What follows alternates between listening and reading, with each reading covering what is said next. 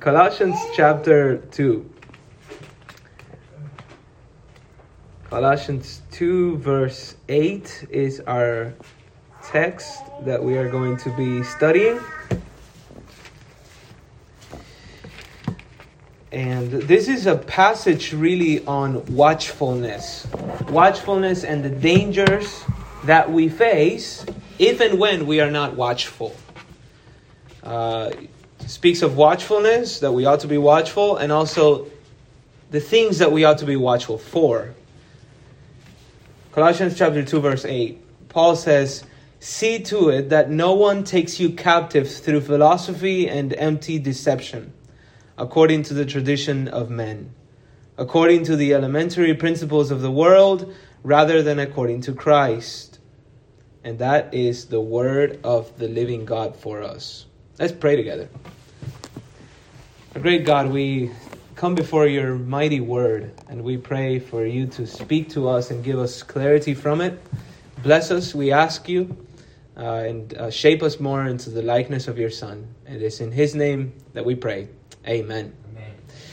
Now, notice here that Paul begins, again, as I mentioned Paul begins the text with one of those commandments that when you pay attention throughout Scripture, is actually one of those commandments that is constantly repeated throughout the Bible. And that is the commandment to beware. He says, see to it. See to it. Be watchful. Watchfulness is foundational to the Christian life. Did you know that? Watchfulness is foundational. Christians are called to be watchful people. In fact, if you think about it, it was a lack of watchfulness that led to the fall into sin in the first place. I want you to turn together with me to Genesis chapter 2. Genesis 2. And verse 15 there says, "Then the Lord God took the man and put him into the Garden of Eden to cultivate it and keep it." Notice, by the way, I think we tend to assume that Adam was somehow created in Eden. That's not the case. It says God took him and put him there. God had created him somewhere else. He's placed in the garden. In fact, if you look at chapter 3, verse 23, page over, it says there, "Therefore the Lord God sent him out from the garden to cultivate the ground from which he was taken." You might say, to cultivate the ground from which he was first taken. In other words, Adam ends up living and working in the place where he was first created. But that is after he's given a chance, so to speak, to stay in another place, in Eden. Eden, as you know, had been a paradise of God.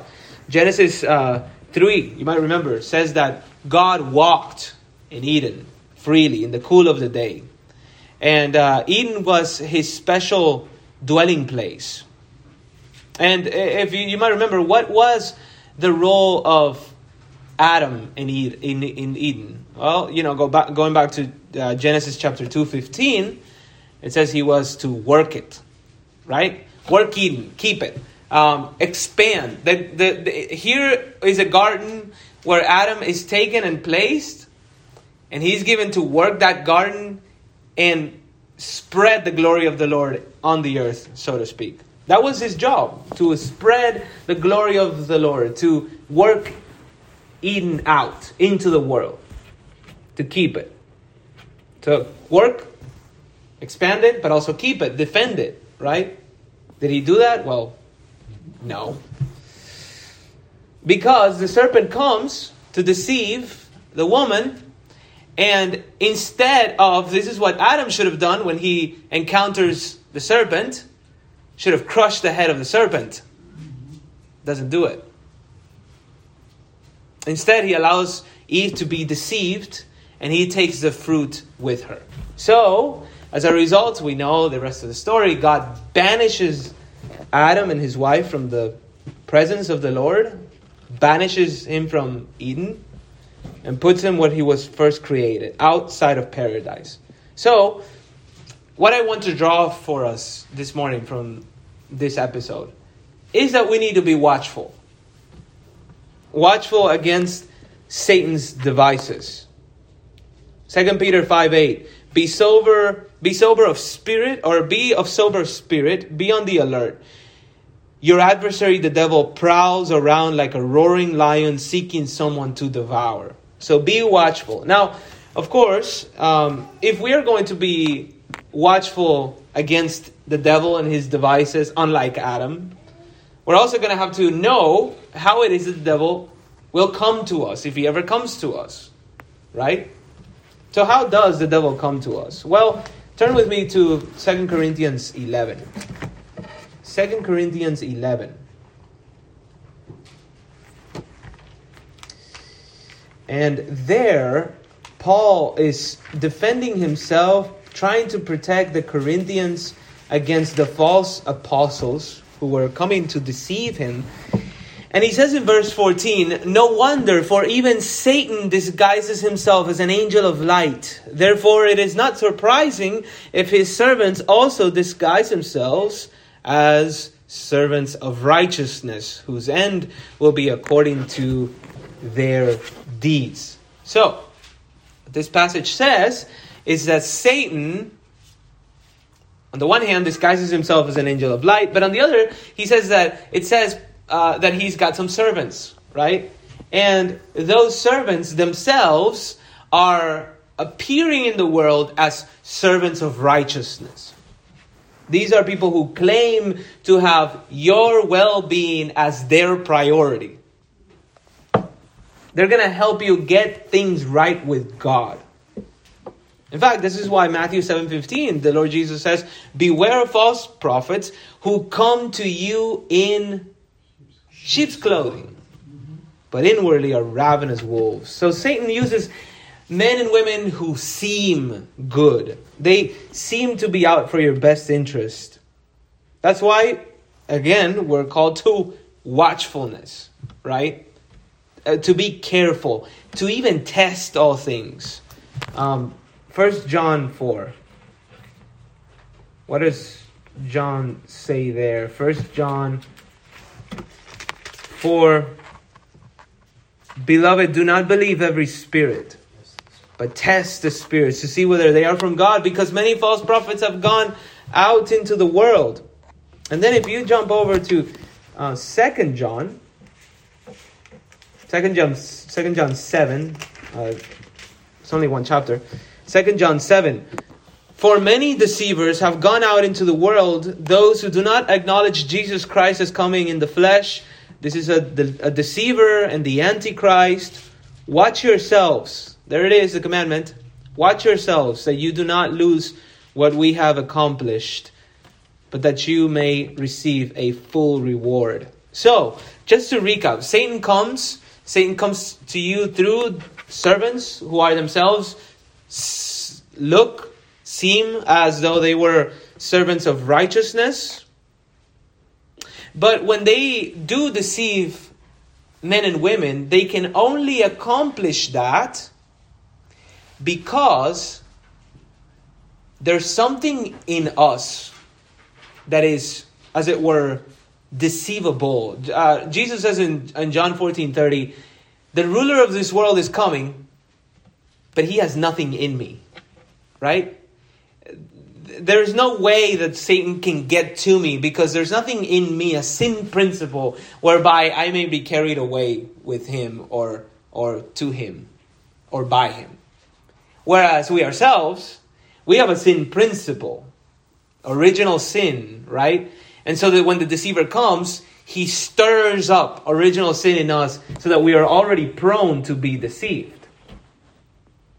That's why James can say that it's not so much that we're carried away by Satan or external forces, but he says, let no one say when he's tempted that I'm being tempted by God, for God cannot be tempted by evil, and he himself does not tempt anyone.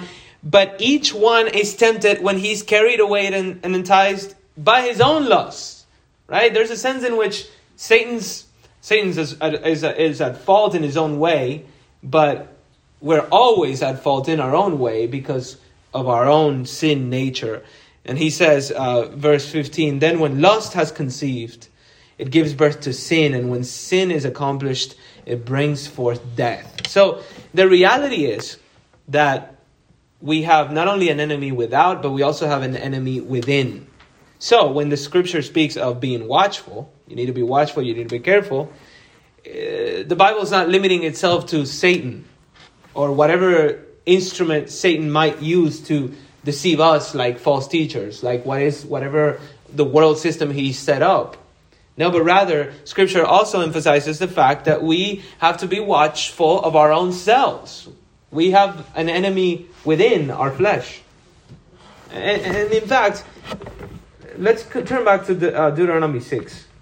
Because this begins very early in redemptive history, when God begins to warn his people about the need to be watchful of themselves. Deuteronomy 6, verse 4. Great Shema. Deuteronomy 6, verse 4. Shema Yisrael Adonai Eloheinu Adonai Echad. Hear, O Israel, the Lord is our God, the Lord is one. You shall love the Lord your God with all your heart and with all your soul and with all your might. These words which I am commanding you today shall be on your hearts. You shall teach them diligently to your son or to your sons, and you shall talk of them when you sit down in your house, and when you walk by the way, and when you lie down, and when you rise up. You shall bind them as a sign on your hand, and they shall be as frontals on your forehead, and you shall write them on the doorposts of your house and on your gates. By the way, I just love this. Would that God give us parents who raise children this way? All day long, we're standing, I'm teaching you about the Lord, we're walking, we're talking about spiritual things, we're sitting down, we're talking about the Word of God. Would to God that our parents would be this way. Verse 10. Then it shall come about when the Lord your God brings you into the land which he swore to your fathers, Abraham, Isaac, and Jacob, to give to you, great and splendid cities which you did not build, and houses full of all good things which you did not fill, and hewn cisterns which you did not dig, vineyards and olive trees which you did not plant, and you eat and are satisfied, then watch yourself, that you do not forget the Lord who brought you from the land of Egypt out of the house of slavery.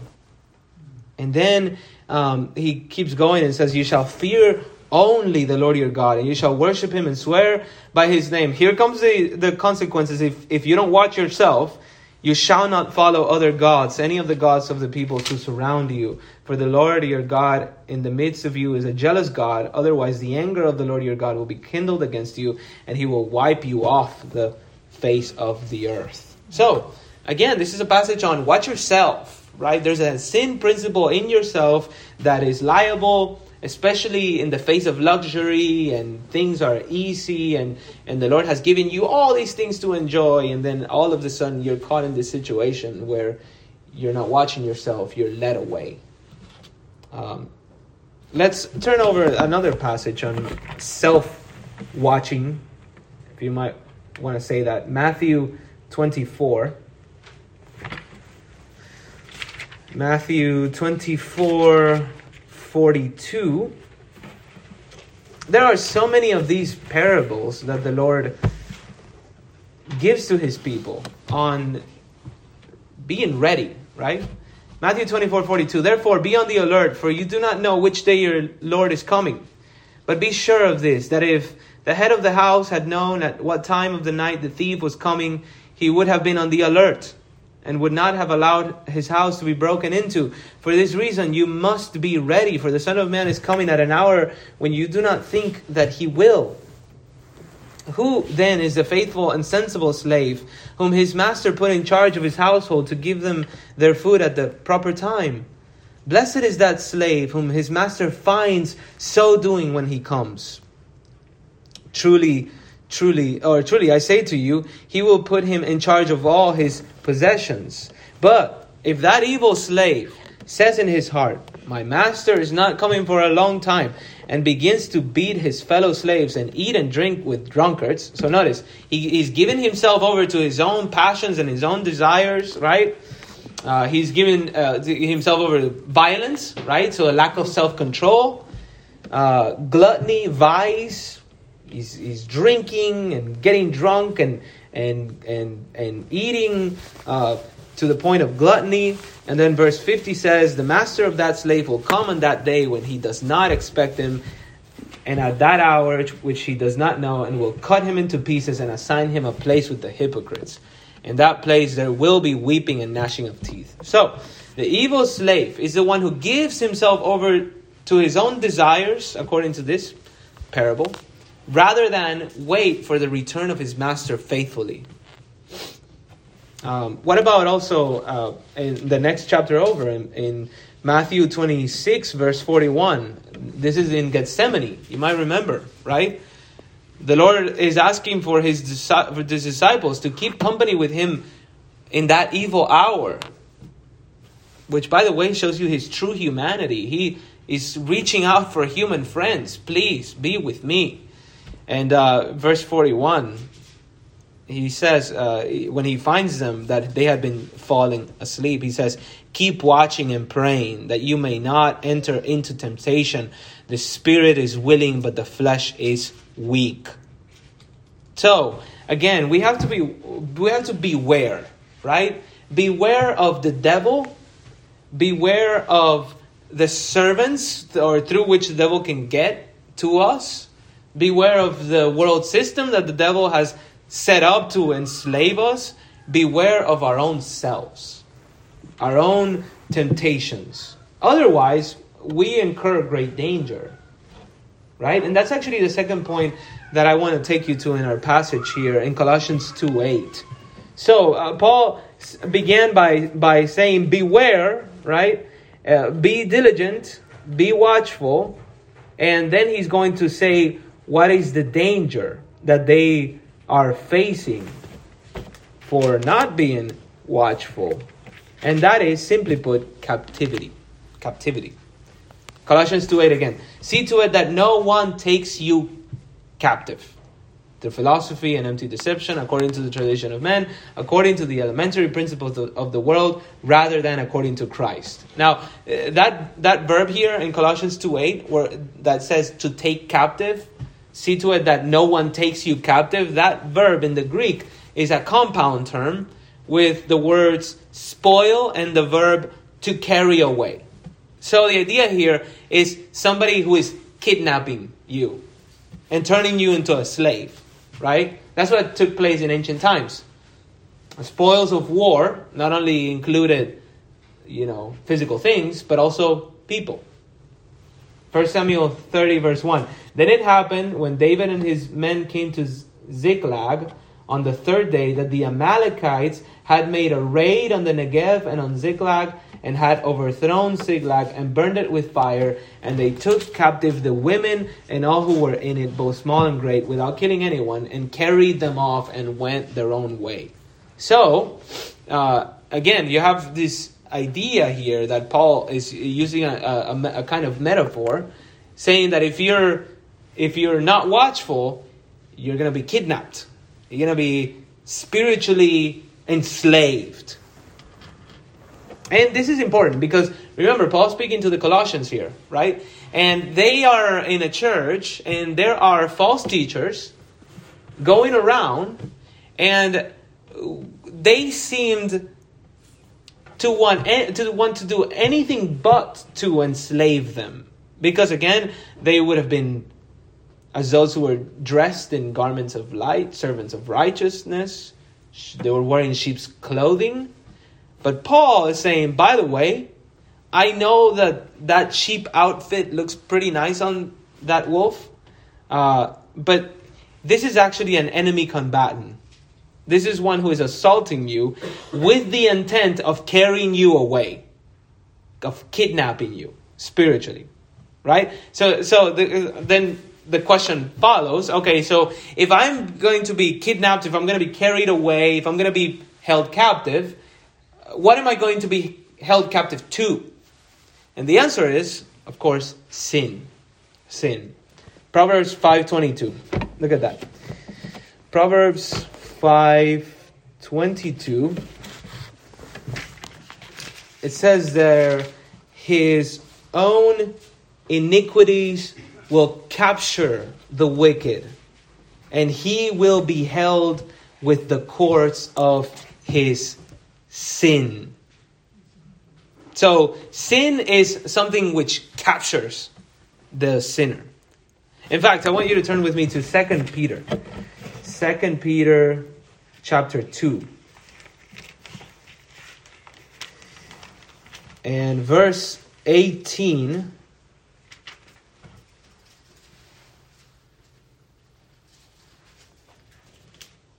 It says there, for I think I have the wrong. I think it's 1 Peter.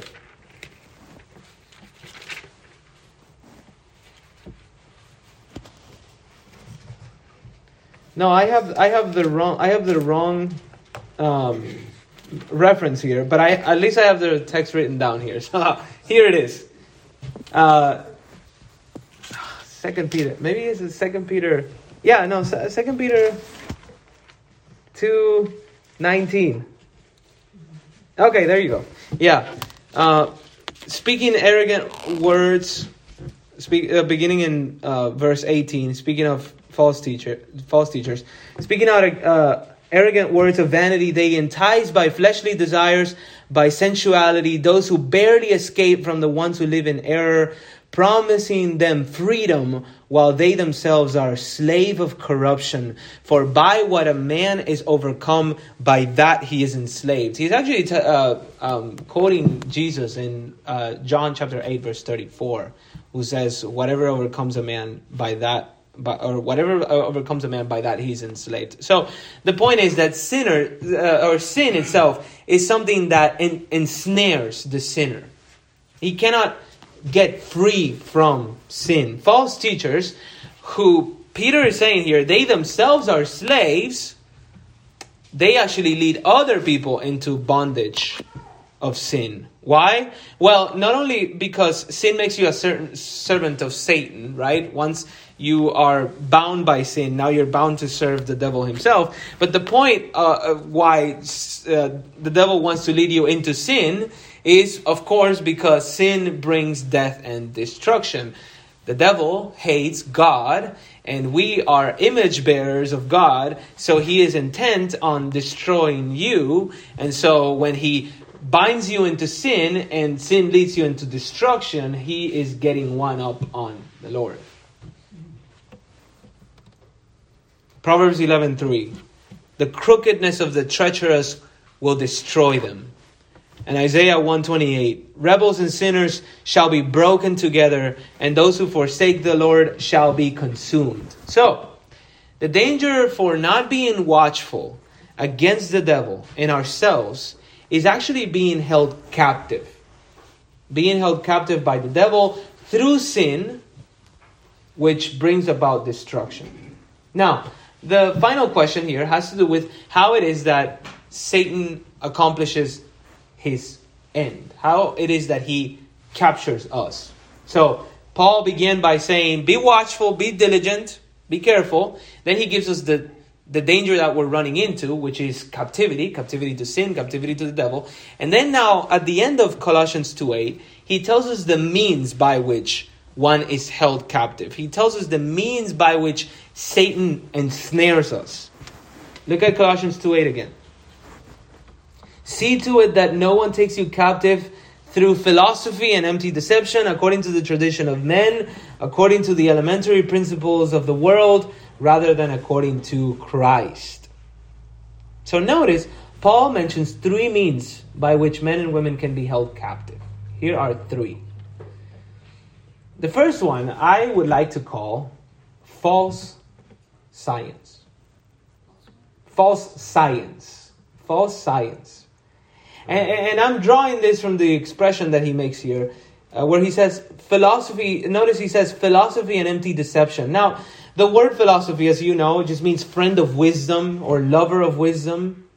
But even back then, in the times of the New Testament, there were a number of ways in which you could understand the word philosophy. If by philosophy we mean the use of reason to discover all that can be discovered from the natural realm, looking at nature, making deductions from nature, investigating nature, then if that is what he means by philosophy, then we cannot condemn philosophy.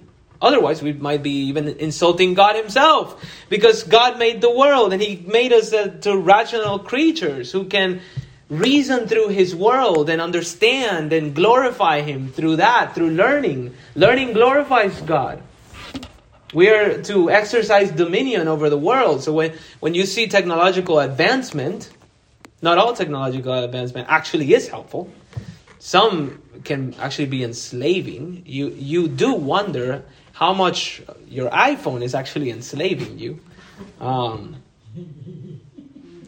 But technology in itself is a good thing, right? So Paul can't be just broadly speaking condemning the use of reason to accomplish the dominion that God himself has asked us to exercise over the world.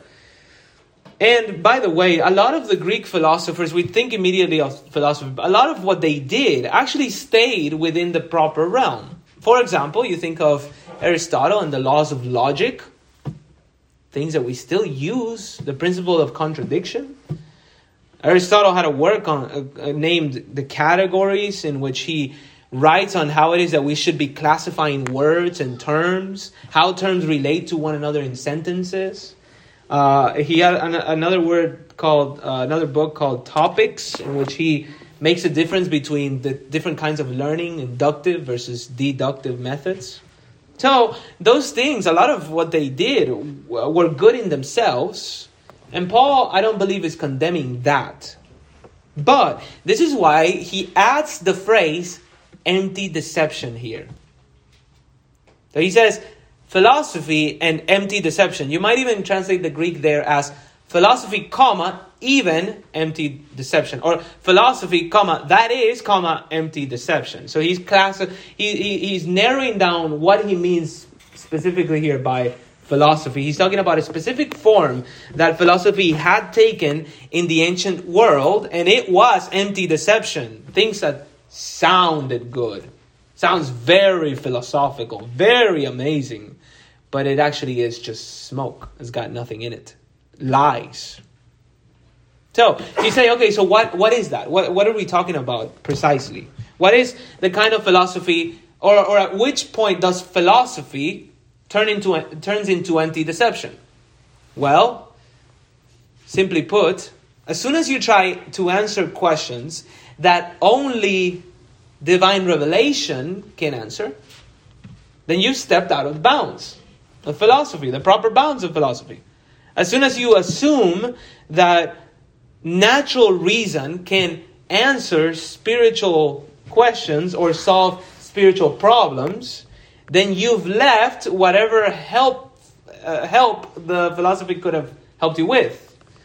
As soon as you assume that natural reason, again, can answer questions about the worship of God and the salvation of men, then you've drifted into empty deception. And Greek philosophers did do that. They did. But even worse, even the mystery religions around Colossae in the ancient world, when Paul was writing, there were all these mystery religions in Rome, when by that time, whenever you said the word philosophy in those contexts, it was a religious connotation purely. That's all they meant. They just meant questions about ultimate realities, where we come from, where are we going, how are we saved. They called that philosophy. And they were not the first ones to, as it were, go from the natural realm, good and proper, into the supernatural realm, improper. So, for example, you guys remember the Magi, right? The Magi that come to worship Jesus Christ when he's born. Well, that would have been a class of philosopher-statesmen from the Middle Persian Empire.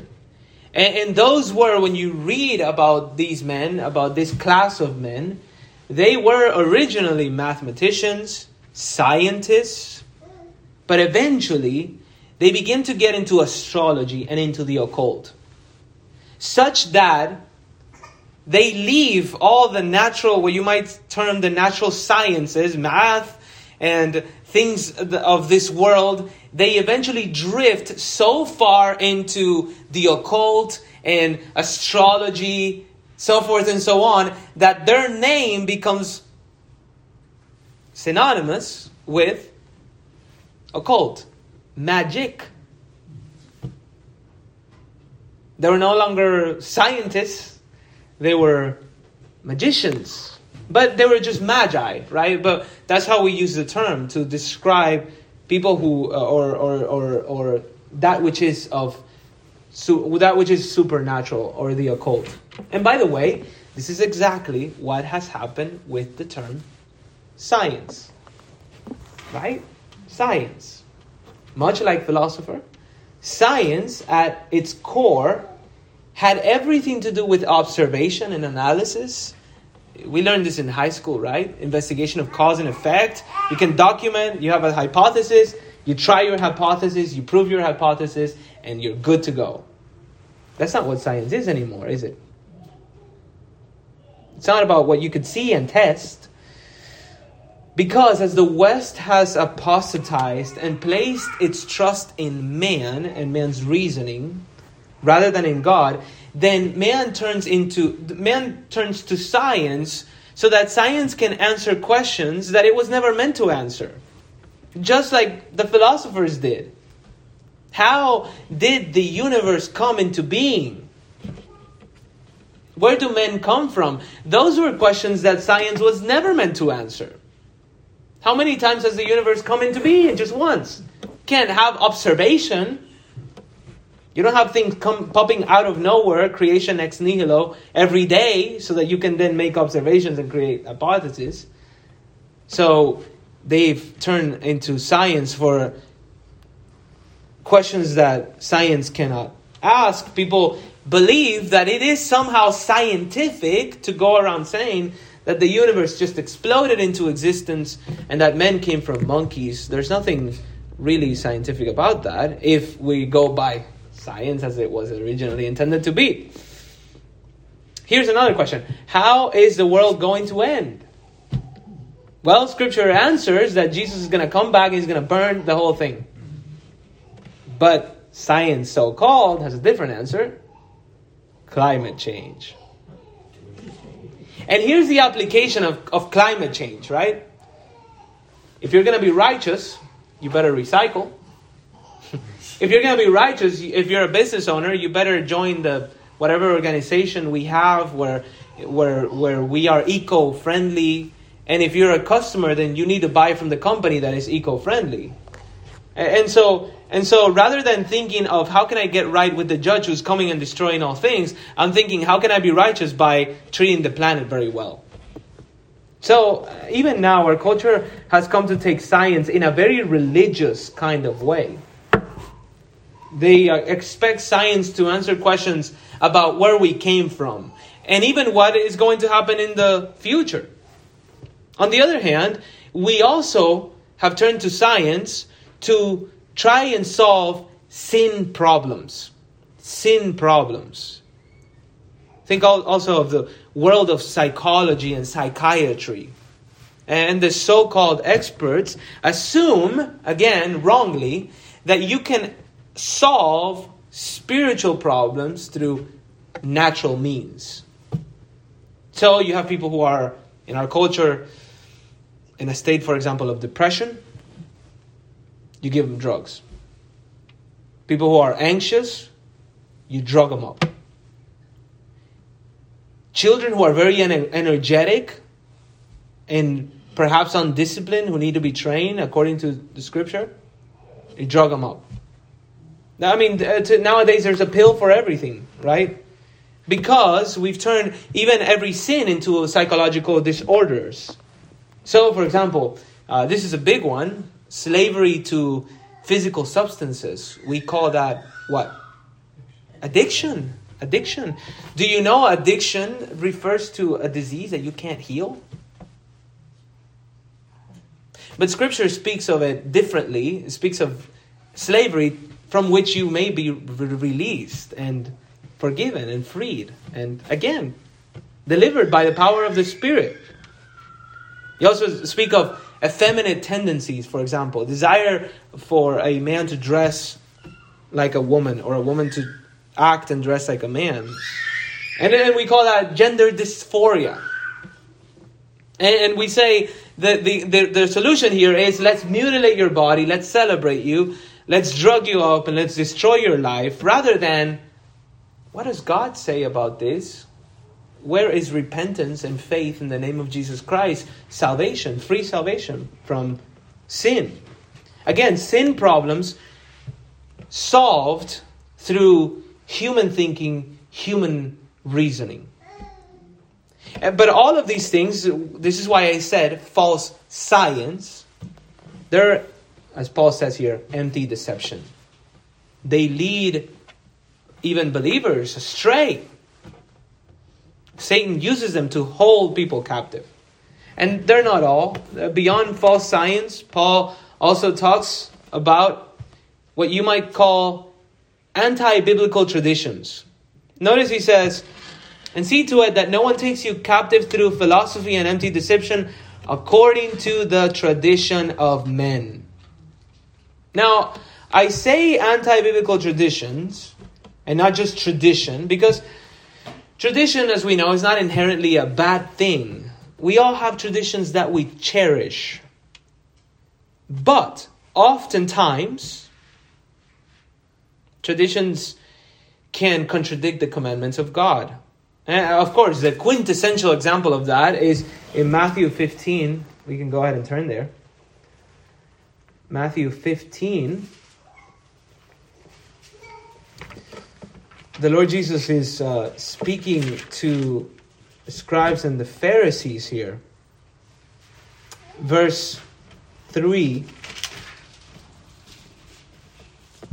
He says, and he answered to them, Why do you yourselves transgress the commandment of God for the sake of your tradition? For God said, honor your father and mother, and he who speaks evil of father or mother is to be put to death. But you say, whoever says to his father or mother, whatever I have that would help you has been given to God. He is not to honor his father or his mother. And by this you invalidated the word of God for the sake of your tradition. You hypocrites, rightly did Isaiah prophesy of you. This people honors me with their lips, but their hearts are far away from me. But in vain do they worship me, teaching as doctrines the precepts of men. So in this case, here is a written tradition that conflicted with the biblical commandment. And rather than obeying Scripture, the Pharisees and the scribes were obeying men. When those two things clashed, they went for man's tradition. They were letting other men determine what it is that they were going to believe and how it is that they were going to worship, rather than God through His living, immutable, perfect word. And that means that at that point, they had been taken captive. Of course, people still fall into this today all the time. You get convinced somehow, this is usually how it goes, you get convinced that Scripture is just not clear enough. It cannot be understood, and so you have to have an outside source to help you have a grid through which you interpret the Bible. And all of a sudden, you realize that you're caught up in a system in which you can't tell the difference between the voice of man and the voice of the Lord. And so you obey the voice of man. You set your hope, in that case, you set your hope on man.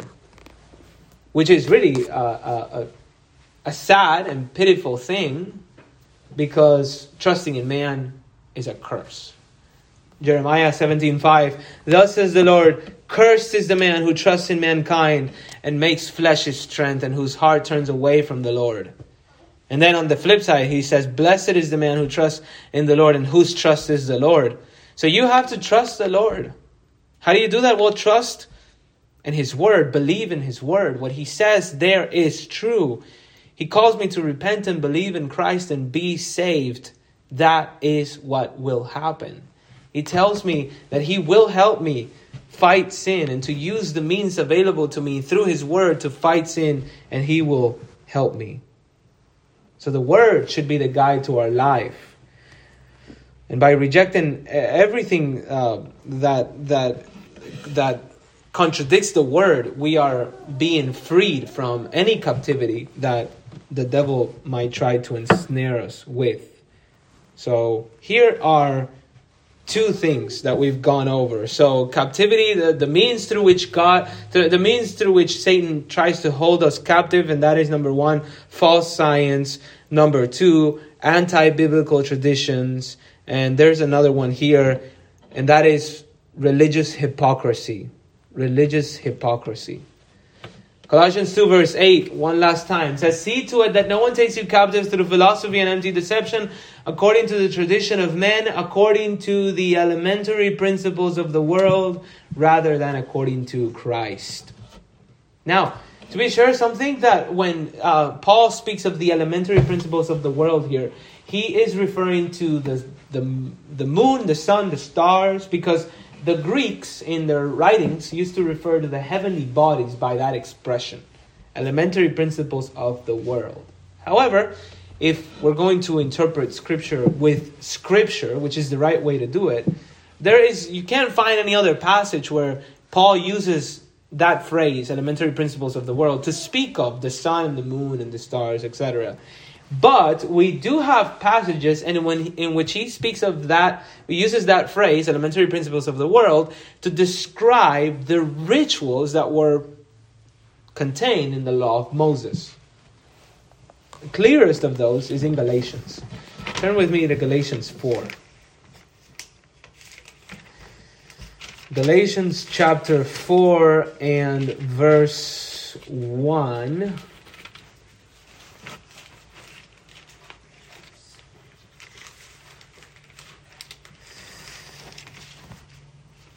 It says there, verse 1, "Now I say, as long as the heir is a child, he does not differ at all from a slave, although he is owner of everything." Notice, a slave. We're talking about someone, there's a child and a slave, a person who is captive. "But he is under guardians and managers until the date set by the Father. So also we, while we were children, were held in bondage, slaves, under the elemental things of the world. But when the fullness of the time came, God sent forth His Son, born of a woman, born under the law, so that He might redeem those who were under the law, that we might receive the adoption as sons." So, notice, Paul refers to the rights. He's speaking to those who were Jews, and he is speaking to the rights to which they were responsible to observe before Christ, the rights that Moses had given Israel, the sacrifices, the offerings, the festivals, the Sabbath. He speaks of those as elemental things of the world, or you might even translate that as primary and fundamental principles. And you say, okay, so why is the law of Moses, the regulations and the sacrifices and whatever, why are those called elemental things of the world? Well, again, he hints at that himself here. He says that those who were under those things were as slaves, as captive people who were under guardians and managers. The point is that these things were elemental. They were for children. They were really difficult to keep. It was very annoying to keep all those regulations from the Mosaic Law. We heard just reading them. Imagine just living by all these laws that Israel was bound to. They felt like a yoke. They kept people in bondage. But that was a good thing. right? That was a good thing for a time. It was necessary for a time, because the purpose of all of those rituals, ceremonies, that yoke, was actually to point the Israelites to the fact that they needed a Savior to come and break them from that bondage. They needed Christ. So as long as Christ had not come, those things were in place and they were serving a good purpose. In fact, turn with me to Hebrews chapter 9. He explains the same thing there. Beginning in verse 6. He says, now when these things have been so prepared, he's talking about the ceremonies of the Mosaic administration. He says, the priests are continually entering the outer tabernacle, performing the divine worship. But into the second, only the high priest enters once a year, not without taking blood, which he offers for himself and for the sins of the people committed in ignorance. Verse 8, the Holy Spirit is signifying this, that the way into the holy place has not yet been disclosed while the outer tabernacle is still standing. Verse 9, which is a symbol for the present time. Accordingly, both gifts and sacrifices are offered, which cannot make the worshiper perfect in conscience, since they relate only to food and drink and various washings, regulations of the body, imposed until a time of reformation. But, verse 11, when Christ appeared as a high priest of the good things to come, he entered through the greater and more perfect tabernacle, not made with hands, that is to say, not of this creation, and not through the blood of goats and calves, but through his own blood, he entered the holy place once for all, having obtained an eternal redemption. So, the point there that the writer of Hebrews is making is that this whole system was temporary. And it was meant to show people in a carnal, visible way that they needed a redeemer to bring them out of that kind of yoke, of that kind of bondage. And that redeemer came, of course. So once he came, the system itself grew obsolete. It did its job. But the false teachers did not believe that, right? They wanted a return to all the ceremonies. They wanted to go back to those things. Now, if you went back to those things, this is what the entire New Testament, all around it, all of these writers, from writer of Hebrews to Paul, every time he's talking to the Judaizers or mentioning the Judaizers who wanted to bring people back into the Mosaic law, the point that you were making, if you went back to the Mosaic administration, is you were saying to God, you sent the Messiah and I did not like him. You got it wrong. Right? Let's pretend as though he never came. That was always the problem. This is why the apostles are so strong about don't go back, don't go back, don't go back to the ceremonies, don't do it. Because you're rejecting Christ if you do that. But the question is, why did people want to do this? Why were they still tempted to go back and fall into those ceremonies again? Well, because when you focus on external things only, it gives you a sense of religious accomplishment, right? And that distracts you from heart obedience. The things that we really do need to be focusing on, right? Because I already got my fix of religion. I did what I had to do, and therefore it doesn't matter that I still have this area in my life that is not submitted to Christ. Right? It doesn't matter because I'm doing all these other things on this side. But that is a form of hypocrisy. And people still fall for these things, of course. They make up their own worship. They make church, even churches, right? All about intense experiences and loud sounds. It's a carnal experience that gives people a false sense of religious accomplishment. religious feeling. And that distracts from the real problem. The real problem is you need forgiveness, you need grace, you are a lawbreaker. And God wants repentance. God wants for you to conform your life to His perfect law. Of course, to have free salvation in Jesus Christ, who bled and died for sinners at the cross and offers salvation for free to all who come to Him. And through His power, once we have received that gift, then we can get into the business of, I love your law. I want to obey. God, help me. But to do that, rather than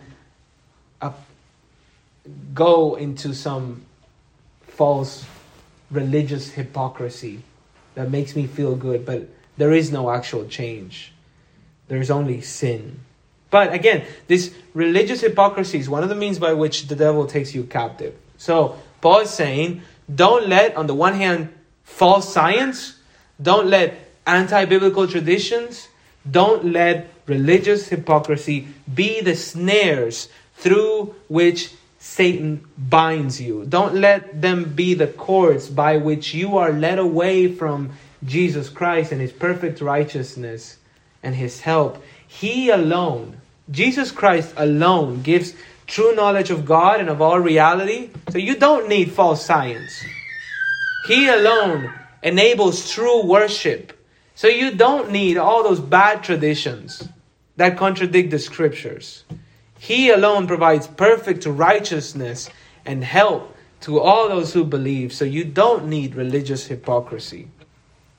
He is a help in times of trouble. And it's through Him that we please God. So, the call here from Paul is to always be on the alert. The danger is, again, captivity, either to eternal destruction for the unbeliever, captivity, being bound until you're in hell, or in the case of someone who is a Christian, who is held captive, the danger then is a loss of freedom and joy and usefulness in the Lord. But the means by which Satan takes us, again, includes a whole host of trappings. Twisted human knowledge and a relying upon human knowledge. Perverse human customs that contradict the law of God. Crooked human worship that denies Christ Himself. And we think to ourselves, wow, the dangers are so many. So difficult to be watchful and to not be held captive. And really, I would say it's impossible if we do it on our own. But the Lord Jesus, of course, He is the one who is able to keep us free. He's the Lord of liberty. He's able to help us stay in the road of liberty and in a state of freedom. That's why Galatians 5:1 says, it was for freedom that Christ set us free. Therefore, keep standing firm.